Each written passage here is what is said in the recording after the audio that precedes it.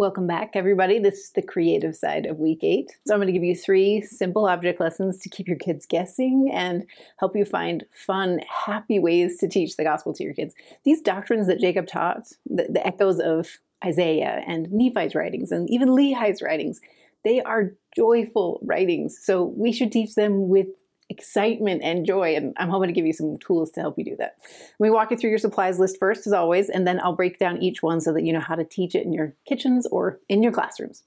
Okay, we're going to begin talking about the gathering. That's such a predominant theme in all those writings of Isaiah, and that's basically what Jacob is using as a framework to say, you don't need to be afraid. We're part of this covenant connection. You don't need to fear. So he's going to help reinforce this message of the gathering. And I wanted some way for my kids to get that as well. There's a really fun, easy, fast way to do it, and you just need a few supplies.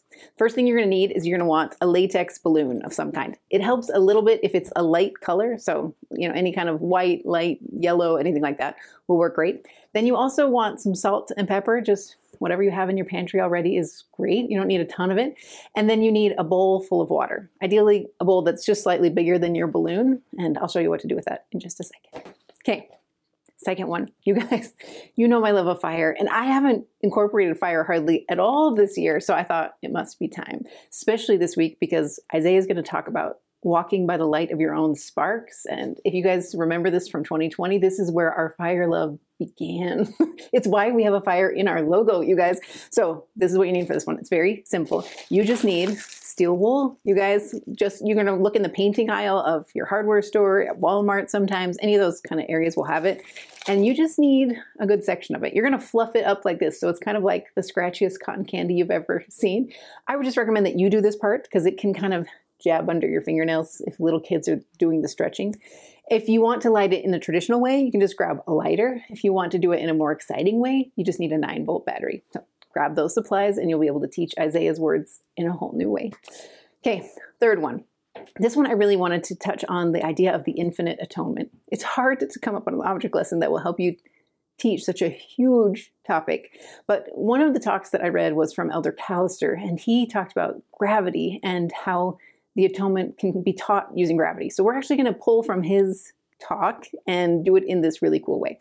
For the supplies on this one, I'll walk you through how to teach it in a second. But supplies-wise, you only need a few things. First, you're going to need the printable. We're basically going to create these little butterfly gardens is basically what I would call them. For me, the easiest one I found to use, we tried many different things. You just need a cup with a lid. So for us, I went to Swig, you guys, you can get these at McDonald's if you get orange juice, wherever, or you could go buy some on Amazon, but you need a cup with a lid. And then you're also going to need a strong magnet, kind of like this. You won't want a craft magnet for this one, like those black little round ones. Those are not going to be strong enough. You really do need one of these neodymium magnets. They're not hard to come by. You can find them at Walmart. You probably have some in your office somewhere.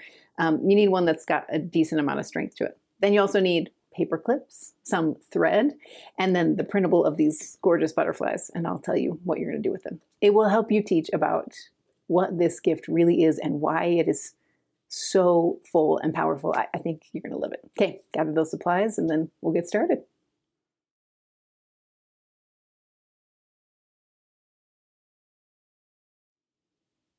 There's a really good chance that your kids have heard a lot about the gathering. I think all of us have, and that's a really good thing. It's because we're living at the time of this prophecy being fulfilled. When the Book of Mormon came forth, it is the sign to all of us that God's children are being gathered, and we're all invited to be a part of that work. So I think it's really important to have a few different object lessons to help our kids get it. What's hard, I think, about teaching the Great Gathering is our kids need to know a little bit of Old Testament history to understand why things were scattered in the first place. It's hard to appreciate the miracle of the gathering if you don't understand that things were scattered. And if you're like me and your Old Testament knowledge isn't always like super sharp, then it can get a little hard to teach it. So that's why the notes are written as the way they are. One of the articles I found, I think it was from A New Era, I can't remember how many years ago, it's written down in the notes, but it actually articulated this in a very digestible way. Like it walked through the history briefly. It talked about what the covenant was, what the promises were to Abraham, Isaac, and Jacob. And then it breaks down why things happened the way they did, how the 10 tribes were scattered, how the rest of the Jews are scattered, where they ended up, and how the promise of the gathering will be carried out. So you can find all of that in the notes. I used their framework as a kind of a basis for this object lesson. You're basically going to kind of walk through that story. So you're going to need salt and pepper, like I talked about. You're going to talk about how in your pantry right now, you probably have 2 containers of salt and pepper, right? And they are divided on purpose. They are just different and they do different things. And so for me, in this analogy, at least, the salt represents the world and this pepper represents the children of Israel. So you're going to take this salt and you're going to dump out, I don't know, a quarter of a cup or so on a dinner plate, and just kind of talk to your kids about how this is the world. This is the Gentiles, the others that are not the children of Israel at the time. And then you're going to talk about the scattering. So again, you're going to use that article, take some of the scripture references that they list, and help your kids understand why the Jews were scattered. And this is when you sprinkle pepper all over that salt. You just want it to kind of sit on the top. And then you talk about the course of time that happens, that things get mixed together over time. And this is when you're going to ask your kids, like, okay, what if I wanted to just get the pepper all back together again? How would I do it? And it will look virtually impossible, right? Because they're mixed and they're so tiny, like how could we possibly separate them?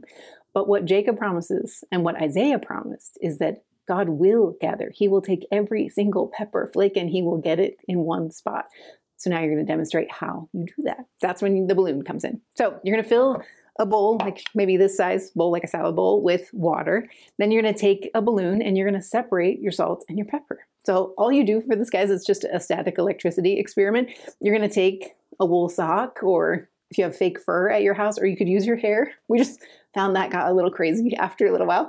But you're going to create a static charge on this balloon. And then you're going to hover the balloon over that plate of salt and pepper. And you'll hear a change immediately. As soon as that balloon comes close, you don't want it to touch the salt and pepper, you want to hover above it. The salt and pepper flakes will jump. They'll jump to the surface of that balloon because they're attracted to that static charge. What's interesting is you'll get a lot more pepper than you'll get salt because the pepper flakes are lighter. They're just different. And so they separate. Then you take that balloon, you dip it in water, and all the pepper flakes will float at the top because they're hydrophobic, and the salt will sink to the bottom or just get, into the water. And so you will, over the course of time, can separate. You dry off the balloon, you do it again. Or if you're in a classroom setting, you could do this with a whole bunch of balloons. Or if you don't have a balloon on hand, or if that's hard, or you're worried about them messing around too much, you can also use a plastic spoon, like a, throwaway disposable plastic spoon, and accomplish a lot of the same idea. But the goal here is that you can talk to your kids about the process of gathering. That I couldn't put that balloon over the plate and get every scrap of pepper up in one shot. It's going to take a lot of us. It's going to take a long time and a concerted effort to continually be charged so that we can draw people to Jesus Christ. It will take time, and we are right in the thick of that time right now. And this is when you can talk to your kids about President Nelson's challenge. Their invitation from President Nelson is to be a part of this great last work, because this is not just a work of gathering people. This is a work of preparing for the second coming of the Savior. This has to occur before the Savior comes again. And so President Nelson has encouraged us to, get it going, be a part of this work. And if you get a chance, talk to your kids about what that looks like. How can they be involved? What can they do as missionaries right now to begin to gather Israel and to be a part of this great, mighty work? It's just a fun way to teach it.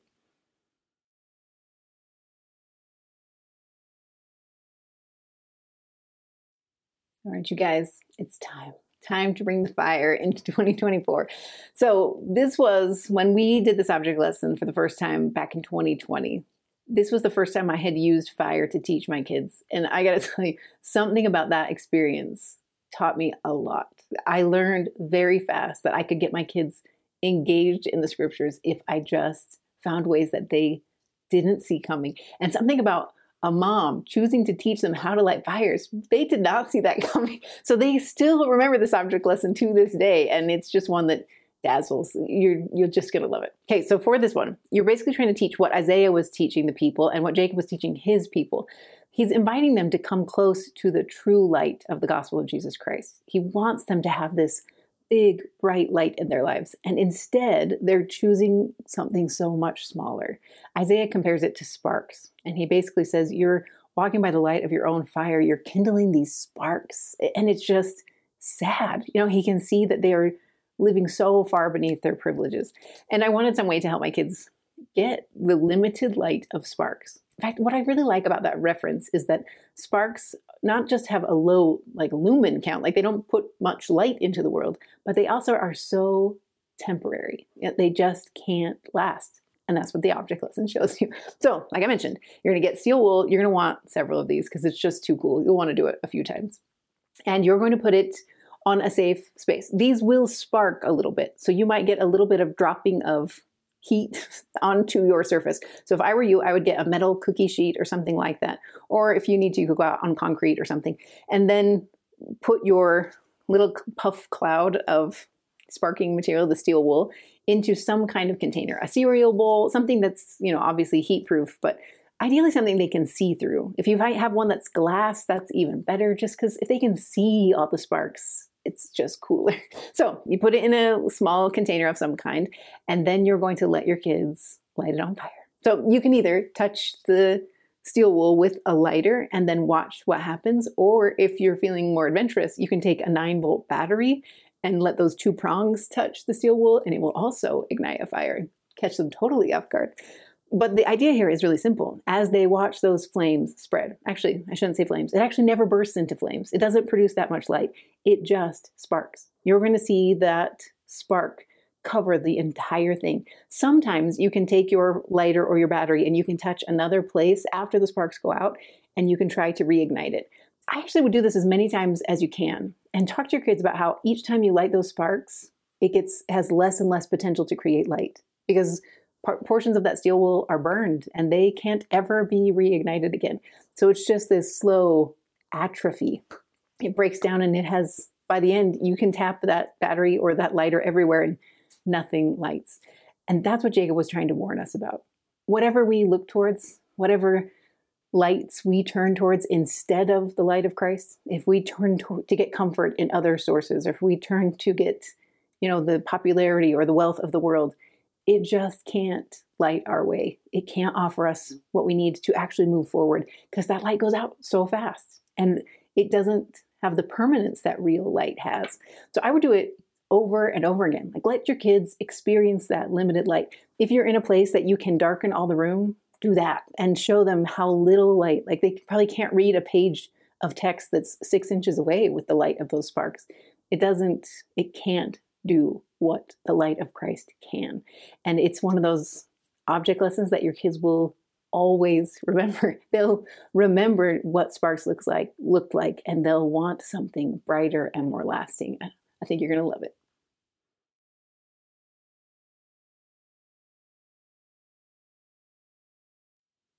We've done many, many object lessons on the atonement over the years. In fact, if you go on the site and you search object lesson atonement, you'll probably get several that pop up. This one's all new because I really liked this one facet of the atonement that Jacob focused on, that without it, we have nothing. We will break down into dust. Like, that is he's trying to help us understand how desperately we need this great gift from Jesus Christ. And I just loved the visuals of it, maybe especially because I read that talk from Elder Callister. It's called The Atonement of Jesus Christ. And in it, you might remember it, he talks about a man jumping out of a plane, and then on his way to falling, he's like, oh wait, I think I want to go back. And even if he really wants to return to the plane, if he's already jumped, the laws of gravity take over. And the same kind of thing applies to us. He's basically saying, like, with the fall of men, we came to this inevitable end. Like, there is a force working on us where now we can die, and there is no getting around that unless a Redeemer is given. When the Messiah was given, when this great gift of the atonement of Jesus Christ was offered and planned by our Heavenly Father, it is this way for us to get lift. In fact, in Elder Callister's talk, he talks about that man who all of a sudden realizes he has a parachute on his back and can pull the string and he can be saved. It's that feel I want my kids to get. So I give you some links in the notes to that talk and some great quotes from it. But then I wanted to create an object lesson that could help you walk through it. You can actually use this object lesson in 2 different ways. So let me show you the simplest way first. You're going to create butterflies. These are butterflies that can move. In fact, I call it fluttering butterflies because that's basically what happens here. If you can see on here, when I move the magnet around, those butterflies flutter. They move and they stay elevated, even though they shouldn't be able to. They're made of paper, right? And the string isn't attached to the top. They shouldn't be able to stay. But because there is a magnet at the top and a paper clip at the top of my thread, that force of magnetism holds those butterflies aloft and allows them to move freely.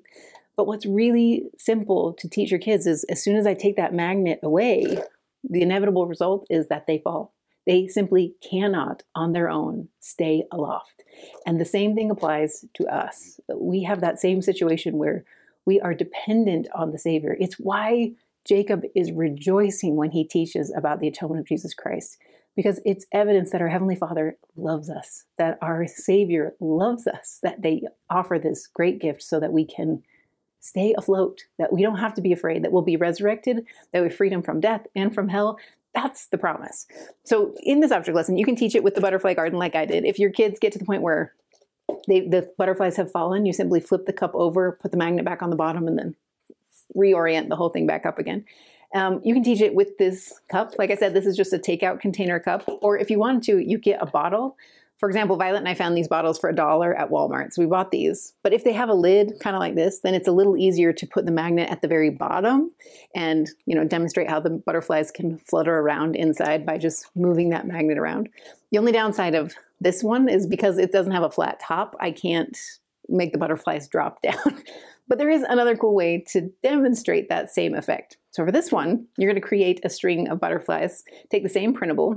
You're going to use a paper clip. You'll bend it in half and then attach just a simple thread to it. And then you're going to attach butterflies. For us, we did our butterflies front to back just so we could sandwich the thread between them, but you don't necessarily have to do that. And then you're going to put a folded up paper clip. I usually bent the paper clip in half. It's just a standard metal paper clip. And I would kind of bend it and squeeze it in half just so you have a little more surface area that can touch the top. And it makes it a little bit shorter so you don't have so much paper clip hanging down before you get to the butterflies. So you'll have this string, and then you're going to create a bridge. So for us, we just got 2 gallon-sized containers of water. You could use milk jugs or cereal boxes. Even stacks of hymn books would work. And you're going to create a bridge with a ruler. So just something stiff like a ruler. Ours was metal, so it was a little easier, but you could use a thin wood one or plastic one as well. And that's going to create the bridge across those 2 containers. Then you set a magnet on the very top of that bridge right in the middle. And when you do that, it creates this field. So what I would do if I was setting this up is I would take my paper clip with my butterflies dangling below, and I would actually attach it magnetically to that magnet. So if you have a ruler between, you're going to have a magnet on top, a ruler, and then you're going to have this chain of butterflies dangling down. Then you want to create tension on it so that that paper clip stays aloft, but actually isn't connected to the ruler anymore. There's so much magnetic attraction between that magnet on the top of the ruler and this paper clip that even when there's a little bit of separation, it still stays aloft. It's the coolest thing, you guys. So you're going to tape your string down to your table or your counter at that height so that your kids can actually pass a piece of paper through the gap between the top of the paper clip and the bottom of that magnetic field. And you'll show how those butterflies can fly. You can move that magnet around and watch the butterflies kind of wiggle. But as soon as you take that magnet away, that entire chain of butterflies falls down. It's the same principle we were trying to teach with the little garden cup. You want your kids to understand what the atonement really offers. That without it, inevitably, we all fall. We have to, because of the fall of Adam and Eve, this is a fallen world where we make mistakes and we can't resurrect ourselves. We can't save ourselves. We need the atonement of Jesus Christ. We need his grace. No matter how well you live this life and how many great choices you make, you cannot save yourselves. We need the grace of Christ. And that's when you reattach. Show your kids that butterfly chain and show them what they can do with the power that Christ offers. When that's intact, you can float and you can dance and you can see beauty. But without it, we are lost a little bit. And that's what Jacob was trying to help us understand. Thanks for being here, you guys. That's it for week 8. Okay, I hope you enjoy this deep dive on the atonement of Jesus Christ. Jacob's writings are beautiful. Even Isaiah's, I think, are phenomenal. It's just a really rich week of study.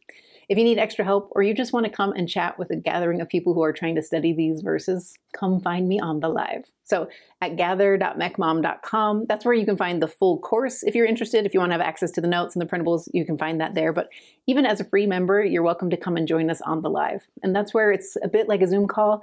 I've capped it so there's only 30 people that can come for each one. So if you're one of the first 30 that pop on, you can join us and then chit chat about these verses, give you some ideas about things I didn't have time to fit into these videos, and also walk you through some of the object lessons so that you know what's coming for this week and you know stuff you need to buy. But otherwise, I think you'll be fine either way. I just did want to say thank you to those of you who've left reviews on the podcast, even reviews on the Etsy shop as you've tried out some of the printables, and those of you who have commented on the course on the YouTube videos. It really does help a lot. It offers some really needed lift some days. So thank you for all you do to kind of buoy us up in our little family's efforts to pull this off every week. So thank you for engaging with us, and we're looking forward to lots more. So come on back next week as we head into week 9.